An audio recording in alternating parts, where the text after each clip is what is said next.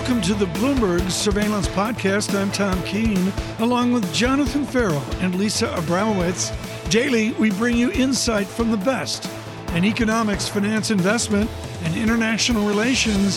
Find Bloomberg Surveillance on Apple Podcasts, SoundCloud, Bloomberg.com, and of course, on the Bloomberg Terminal. Mark Cabana joins us now, Bank of America Securities Head of U.S. Rate Strategy. Mark, substantial further progress. They're the words we're all interested in. The Fed won't define them. Are we there yet? I don't think we're there yet, but I agree with you. I think they're going to be the three most important words for financial markets over the next quarter or two. It's substantial further progress, and that holds the key to determining when the Fed will begin to slow their asset purchases, which will eventually pave the way for them to potentially raise interest rates. Now, the Fed hasn't told us what substantial further progress means. We believe that it likely means a labor market that is back to pre-COVID levels. The Fed has been reiterating that we're in an 8 million job hole. That's the level of employment where we are today versus where we were pre-pandemic. But we anticipate a lot of progress in closing that hole and in filling that hole over the next few months. We anticipate essentially million job growth months over the next several months. And we believe that that will allow for the Fed to assess that we are making substantial further progress. Likely by the end of the year, that will have been achieved. And we anticipate that the Fed will begin to signal that they're moving in that direction to agree that there has been substantial further progress by the summer or the early fall. We're sort of thinking, August, Jackson Hole, or potentially September FOMC for when we could see a shift in the timing for when asset purchases will begin to be withdrawn. Now, Mark, to be clear, we don't think that this withdrawal will start until Q1 of next year, but the Fed will start sending the signal over the summer. You took away my next question because that's what I was going to ask, what the actual taper would look like and when it would be executed. So, Mark, I'll build on that. Just the sequencing, some words you use. This will pave the way for rate increases. The sequence there, is it that obvious that that will be the next step in the imminent future? Well, that's what the Fed has told us recently. So this week, they started focusing a little bit more on what the path for accommodation withdrawal will look like. They stress that tapering of asset purchases will happen before they begin to raise interest rates. Now, we think that they ideally want to complete that taper. They want to stop buying before they raise rates. And that's still going to be some time away. We think that the taper process will likely be a year or so, and that they won't start raising rates until at some point in 2023. We think the latter half of 2023. So it's going to be a long path to get there. But what the market's going to care about is when the Fed starts to signal that it is moving in that direction, because the market's very quickly going to extrapolate from a Fed that is cutting its asset purchases, or at least setting the stage for that, and then extrapolating rate hikes at some point in the future off of that. Mark, what I'm hearing from you is higher rates ahead. What I hear from everyone, almost everyone, higher rates ahead. Looking here at 10-year yields, they are lower. They are aggressively lower on the week compared to the past few weeks. What gives? Yeah. So look, you're exactly right. Really, since the start of the second quarter, since the start of April, we're down about 20 basis points on the 10-year. And frankly, it has been a bit of a surprise, especially given the very robust economic data that we have seen. You're right. Good retail sales report, solid CPI, and incredibly strong employment report earlier this month. So why? We think that it's essentially three factors that are driving it. One, we're starting to see some pockets of demand from foreign investors and asset managers, especially with equities at all-time highs. Two, we think that there's been likely a technical squeeze here, some short positions that got squeezed in the move and are now covering. And three, we also think that there's just an incredible amount of cash outstanding. The amount of reserves in the banking system has grown $100 billion since April. It's grown almost a quarter, 25 or 30% just this year. So we've seen a lot more cash in the banking system, and that's looking for a home. This also coincides with stimulus checks that have been paid out and investors and recipients of those stimulus checks that suggest, at least to the New York Fed, that 40% of that money is going to be invested and saved. And that's finding its way into financial assets. So to some extent, this is a rally where everything is richening, right? Rates are declining. Equities are reaching all-time high. We know what's happening with crypto and other alternative assets. All of those are appreciating. And so we do think that the rates market is a beneficiary of some of that. That's pushing rates lower. Now, importantly, what we see in the rates move is that it's really all real rate led, or the majority of it is real rate led. That's an easing of financial conditions. We also anticipate that this will likely be temporary and short-lived. Fundamentals will trump here, and fundamentals are going to be incredibly strong over the remainder of this year. So we've been encouraging clients, take this opportunity, this little rate rally, and reset your shorts, because this will not likely persist. The economy is going to be really strong, inflation is going to start to pick up, and the Fed will begin to change their tune. And as all of those things happen, rates are going to move higher. Mark, with some conviction at the end there, looking forward to the conversation through the rest of this year. Mark Cabana there of Bank of America Securities, the head of US rate strategy.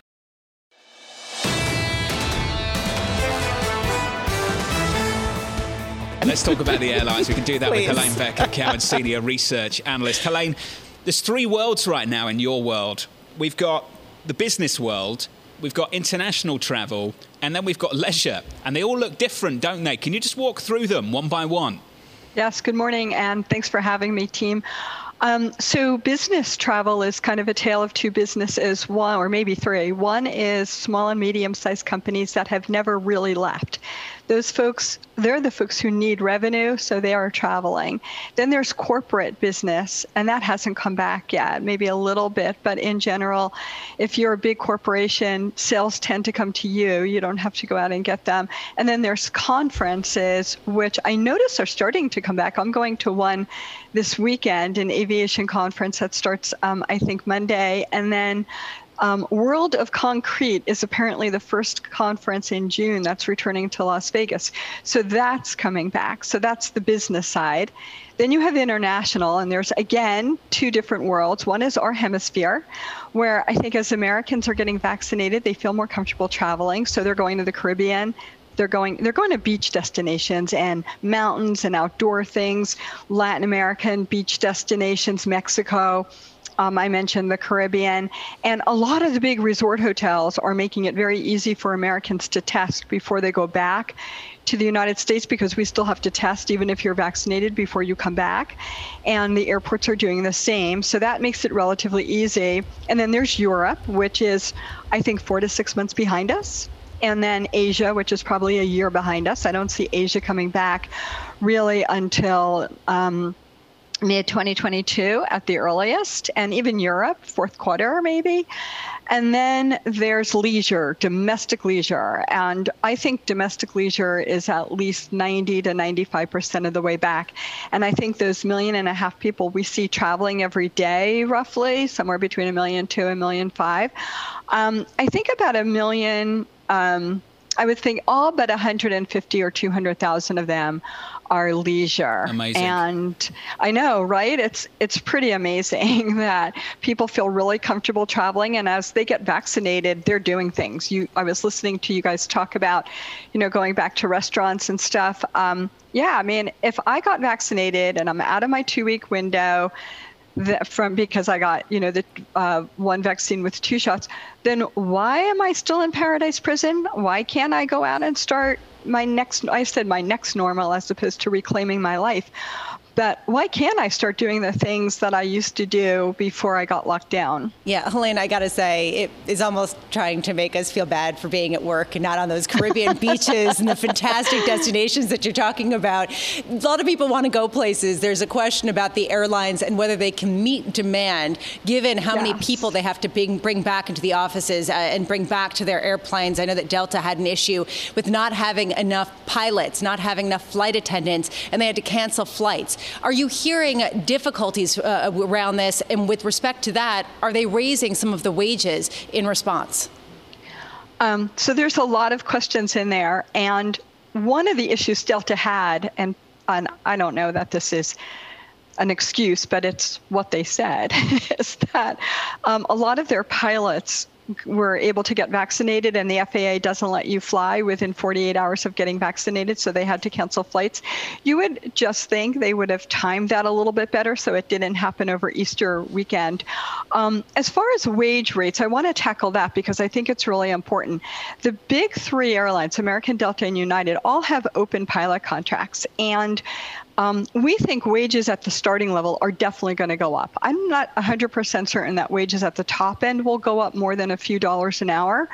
But when the pandemic hit really hard a year ago, and it was exactly a year ago that traffic bottomed at that 85,000 a day level, and I said we're now back to 1.5 million, the airlines worked with their employees to try to get anybody who was thinking about retiring between, say, 2020 and 2023 to think about retiring last year.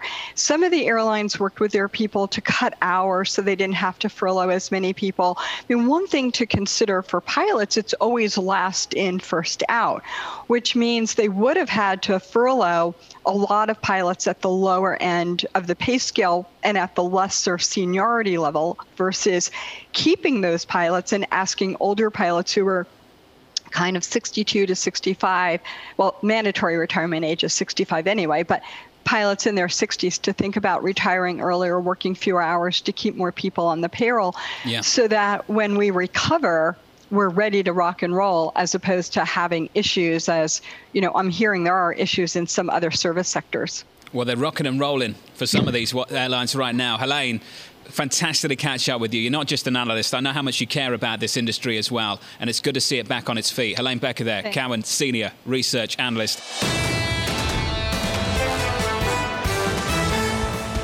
Let's bring in Stephen Stanley, Amherst Pierpont Chief Economist. Stephen, what a week. We can take a deep breath and move on to the weekend soon. Your take on the data so far this week, Stephen?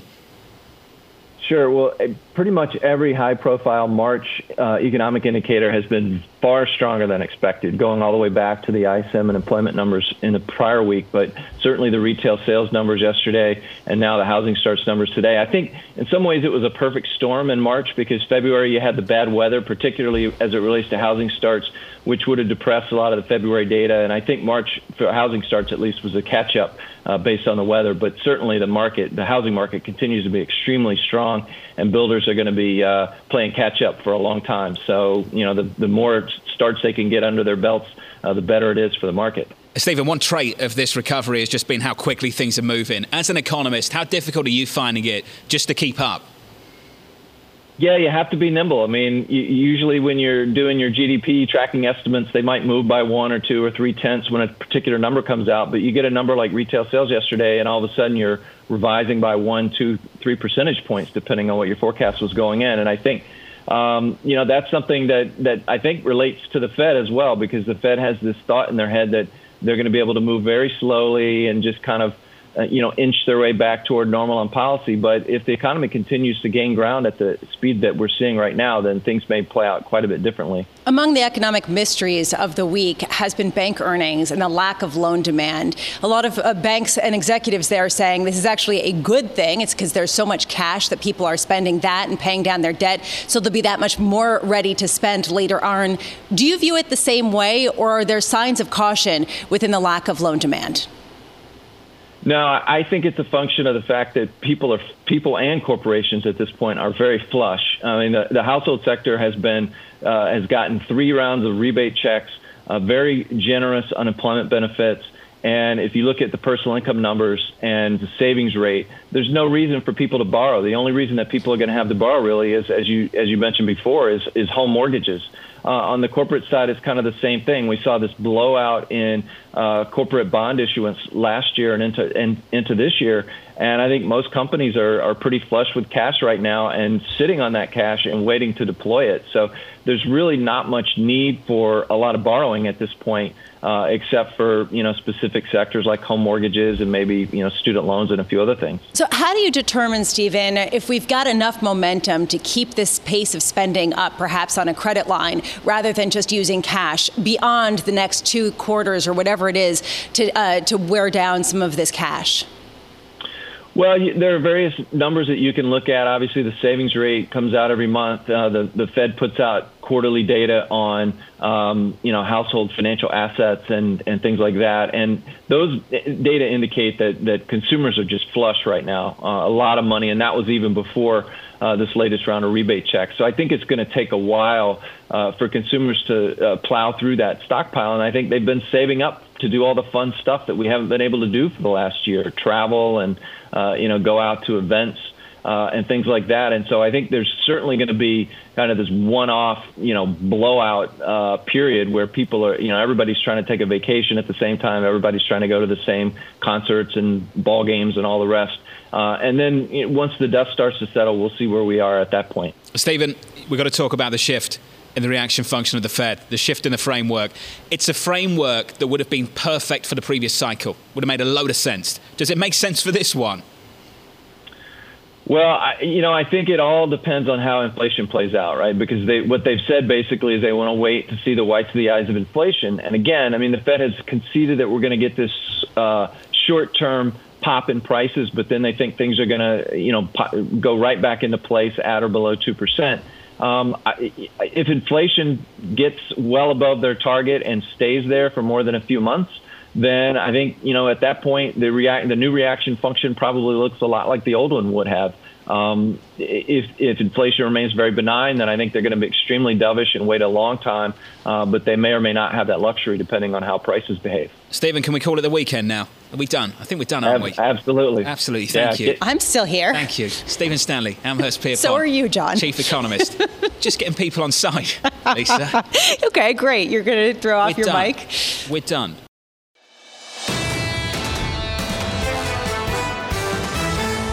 Daniel Tannenbaum joins it now. Oliver Wyman, partner and head of America's Anti-Financial Crime Unit. I'm curious from your perspective, Dan, of whether these sanctions were harsh and unexpected or perhaps too light given some of the potential allegations here. Thanks, Lisa. And as Nick Wadhams and others reported last week, these sanctions were known to be coming in response to the SolarWinds hack and election meddling and as it's described, other malign activities by Russia. I think what these sanctions looked like were a bit unclear coming into the announcement yesterday in terms of how severe they would be. It's pretty clear that this was a proper opening salvo and no attempt for a knockout punch. Also, these sanctions were quite explicitly responsive to just the hacking issues. You still have Nord Stream 2 lingering out there. You still have issues related to Alexei Navalny, as well as the Russian military buildup on the Ukrainian border. So there's still a whole other range of issues that the U.S. could begin to push harder against on Russia. And I think this was just the warning shot.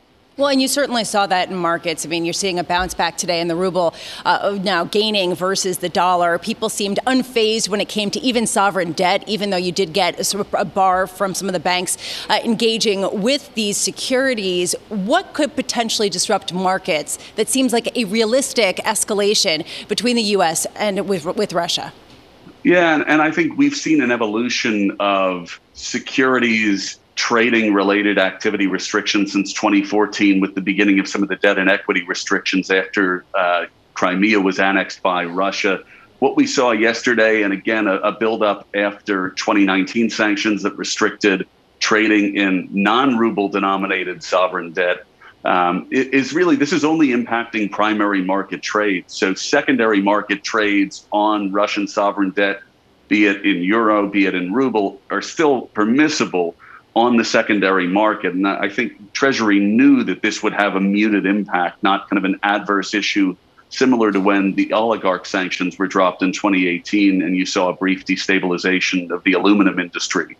So I think certainly you could touch upon greater restrictions and access to capital more broadly if you expand to the secondary market. I think it's very clear that the touch of just the primary market was only going to have a very limited response. Dan, I want to zoom out a little bit and go to something that Jeannie Zaino was talking about earlier as she talked about politics and this President Biden, both domestically and now from a foreign policy perspective. She said that the Bidens are very different, whether they're dealing with local issues or international ones. What's been your takeaway so far, given his stance versus the Kremlin, given his stance with Iran, given his stance with China? I think there's been a very measured response to all of the issues that you've just described, whether it's North Korea, whether it's China, whether it's Iran, and certainly with Russia. On day one, the president announced a top-to-bottom review of the existing sanctions portfolio that had been in place for the last 20 plus years in the U.S. to really understand the productivity, the unforeseen consequences. I think the team that's been assembled at State, Treasury, and the national security apparatus have been experienced from the Bush and Obama administration, some from the Trump administration. And they know how to look around the corner to see the unforeseen, the unanticipated consequences. That being said, I think the market is still nervous. Friends of mine in multinational FIs, they're doing the analysis to see how these type of moves will ruin their days, much like some of the Chinese security restrictions ruined their Christmas break in December. Well, one reason why I love speaking with you, Dan, is because you do have this bird's eye view in what companies are thinking in their risk offices in terms of charting some sort of strategy. How do they get ahead of different administrations?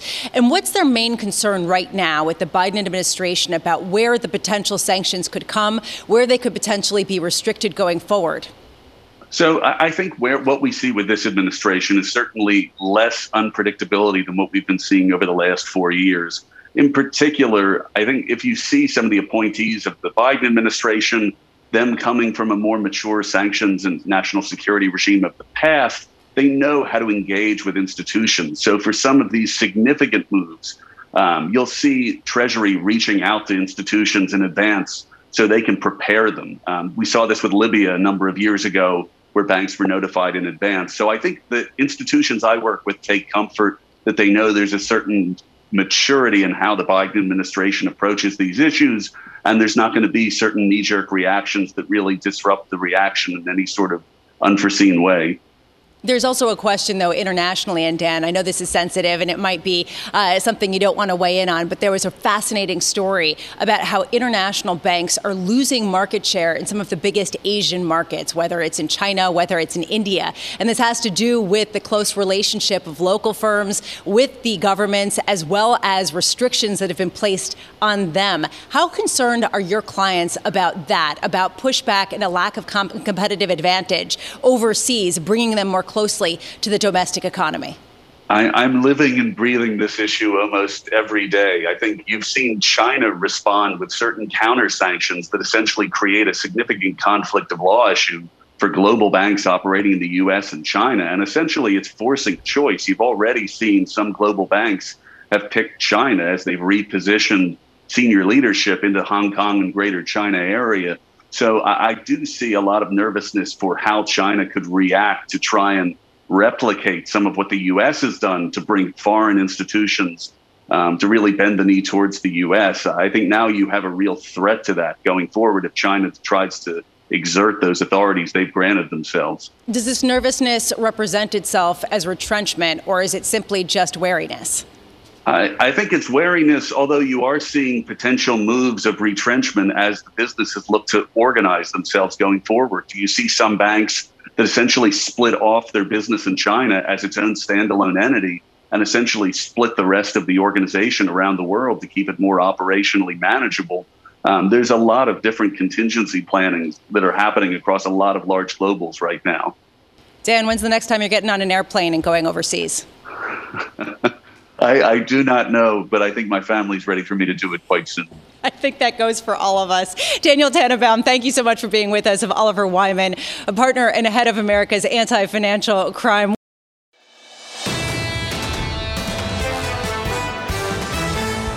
Let's turn to the issue of race and pay when it comes to social media. Anyone can get famous on TikTok, YouTube, or Instagram, or maybe anyone, sort of anyone, but it's a lot easier to make a living there if you're white. Bloomberg's Renita Young, in collaboration with Bloomberg Quick Take, explores how marketers are underpaying Black influencers while simultaneously pushing Black Lives Matter in this Bloomberg Radio special report. When I first started on TikTok, it was already a big talk about how much the biggest influencer on the app was making at the time. Comparing that to what I was getting offered, I could tell. 22-year-old Sydney McRae is an influencer and choreographer. She's known widely for creating a viral dance to Megan Thee Stallion's sex-positive club banger, Captain Hook. McRae noticed a pay gap in the industry as soon as she first started making beauty tutorials on YouTube about a year ago. And after the viral post where she explained her dance step by step, the popular videos attracted more than 400,000 likes. Within weeks of posting, many of TikTok's top stars performed their versions of McRae's choreography, also helping the song soar in popularity. Then in April, Megan Thee Stallion herself joined in, and McRae started gaining followers by the thousands. Now she has 1.1 million TikTok followers, and she's verified. But she and other Black digital content creators said none of that talent or impact mattered in the multi-billion-dollar global market for brand endorsement on social media. As a content creator, seeing all of the things that we can do for an artist or a company and receiving such little pay for our artistic creations, it was a slap in the face, really. Boy, that's why your hairline going to the back of your neck. Then there's influencer and sketch comic Kenny Knox, who started posting videos on the now-defunct 6-second video app Vine. The 22-year-old's followers swelled to 1.6 million, and he became one of the top creators on the app. Yet he did not get any offers for brand deals. But he noticed his non-Black peers who didn't have as many followers or activity as him did get work with the big brands. It was weird because it was like I'm going viral with every video, but no company's even looking my way. When it comes to 25-year-old Landon Moss, this influencer and actor once had a huge brand deal with a couple of other influencers on the same contract. I come to find out that they had made like double of what I was making, and one of them had way less followers than me. It was just weird to me that he had made more money than me with less followers. And then to think about like what I was originally offered, like what did they offer him? He sums up the influencer pay gap like this. Racism isn't exclusive to a certain field. And so even when you have new fields like the influencer industry, it's gonna make its way in there too. McRae, Moss, and Knox tell Bloomberg Quick Take white influencers have reposted their work or stolen their ideas, which then went viral on those accounts. But they, the original creators, got no credit. People take advantage of like Black creatives. It's like this trend and it's all fun. And then someone profits off something that a Black creator started. And then they get praise and fame and, when that's just a piece of us. And it doesn't stop there. These influencers say they have to be extra careful about what they say, where, how they look, what causes they support, so they won't offend any of the brands. Meanwhile, they say their white peers get away with more explicit posts with merely a slap on the wrist from big brands. One of the reasons why it's been such a difficult experience for many Black creators is because traditionally in Hollywood, racial biases have tended to flow from the top. Executives hire white directors and producers who in turn work with white casting agents who cast white actors. Whenever Black talent is considered, it's often for roles or projects that specifically require it. Social media companies have often promoted diversity initiatives, but in practice, they're not much different. No justice, no peace. No justice, no peace. Enter summer 2020, when the police killing of George Floyd forced America into a racial reckoning and sparked an international Black Lives Matter movement. Brands gained a strong desire to work with Black influencers, and Black talent managers started getting more calls for their Black creators. Knox interpreted those moves this way. I appreciate the brands working with the Black creators and starting to go in that direction, but was it a trend that they wanted to work with more Black creators because they felt guilty? Knox, Moss, and McRae are hoping for a more equitable influencer industry going forward. What I hope to see change in the industry is the Black creatives get the credit that we deserve. Genuine appreciation for Black creators, not just when it's convenient. An even playing field when it comes to creators of all colors, specifically Black creators, giving them that same energy that they're giving the white creators. And they're hoping hashtag hire Black creatives is not just a trend or relegated to the diversity section, but baked into the culture of brands. In New York, I'm Renita Young, Bloomberg Radio. Thank you so much, Renita. A really important issue at a time of transformation socially that a lot of people have been hoping for and waiting for. This is the Bloomberg Surveillance Podcast. Thanks for listening. Join us live weekdays from 7 to 10 a.m. Eastern on Bloomberg Radio and on Bloomberg Television each day from 6 to 9 a.m. for insight from the best in economics, finance, investment, and international relations.